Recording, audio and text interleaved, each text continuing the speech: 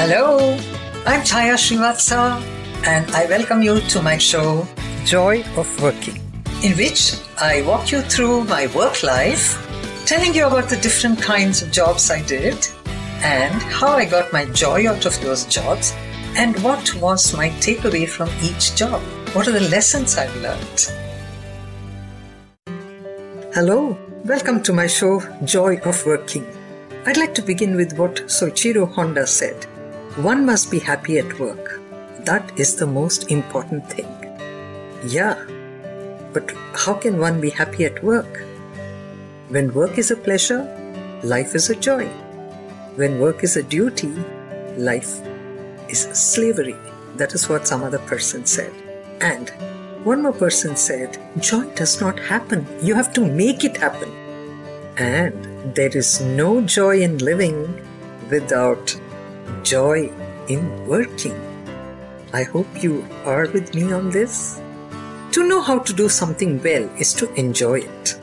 Secret of joy in work is enjoying your work. And to find joy in work is to discover the fountain of youth. Is that enough to motivate you to listen to more of what I have to share with you about joy of working? Let me begin with this mother who's trying to wake up her son. Son, get up. It's time to go to school. No, Mom, I don't want to go to school. But son, you have to go to school. No, Mom, the children don't like me. No, but you still have to go to school. Even the teachers don't like me, Mom. Listen, son, you have to go to school. But why, Mom, why? Because, son, you're the principal of the school, so you have to go. Oh. So, if we think it's the students who don't like to go to school, even the principal may not like to go to school. So, joy trickles from above. Okay, let's see, what is joy?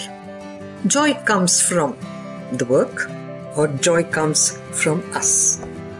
Do we bring joy to work, or does work bring us joy? This is like, which comes first, chicken or the egg? It's not an easy question to answer. It's a very good question to debate. But I'm going to share with you my own personal take on all this, because I have worked in a private limited company, an MNC. I have worked in a public sector. I have been in academics. I have been in advertising and sales promotion.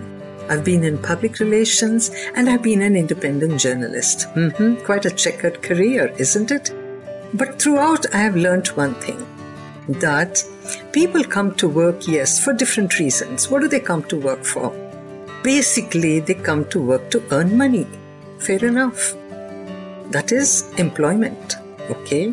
Some come to work because they have certain talents and they want to use those talents. Fair enough. Some come to work because they have to come to work for economic reasons. Alright, even that's good enough. Some come to work because they are bored at home. Good enough. So each one has a different reason why they come to work. But they still come to work, isn't it?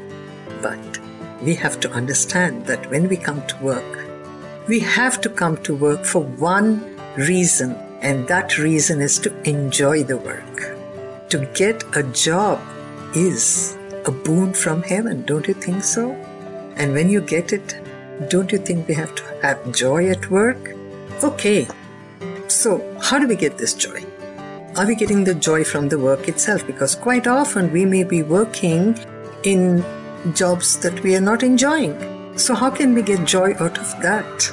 Well, you have two options. You either start enjoying it, or you leave and look for another job. Oh, it's not as easy to get another job. Then stay back and enjoy the work. How do I enjoy the work? If I don't like it, how do I enjoy it? You can begin by liking it.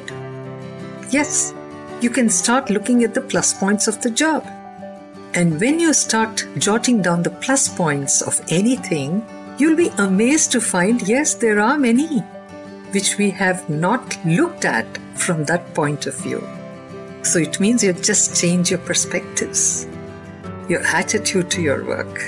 And when you do that, the work itself changes its own definition.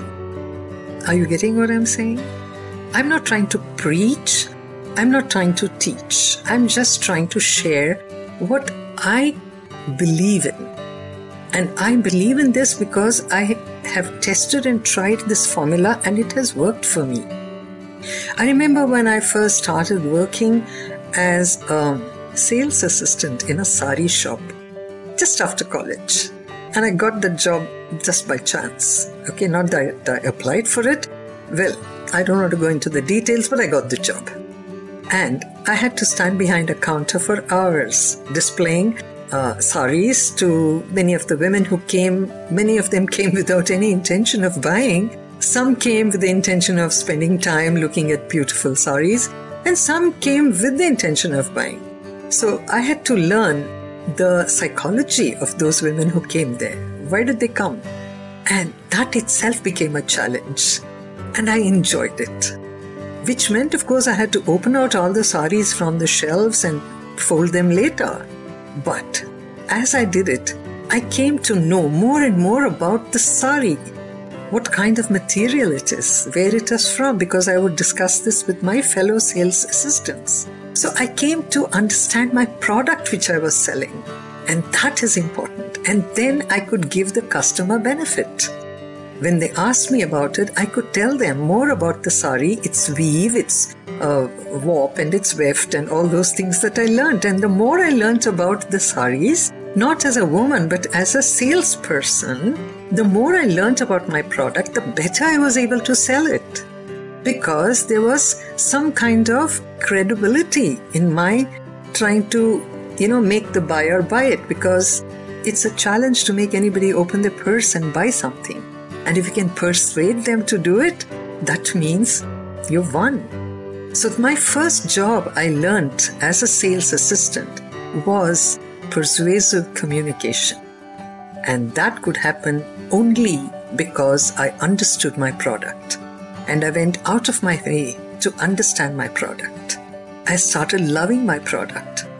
And then that translated into better salesmanship. And I think that was the basis of my success in anything I did thereafter in life.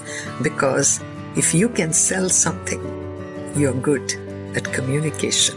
And that communication is the key word in Joy of Working. Join me again when I speak more about it. Until then, keep mulling over what I said and enjoy your work.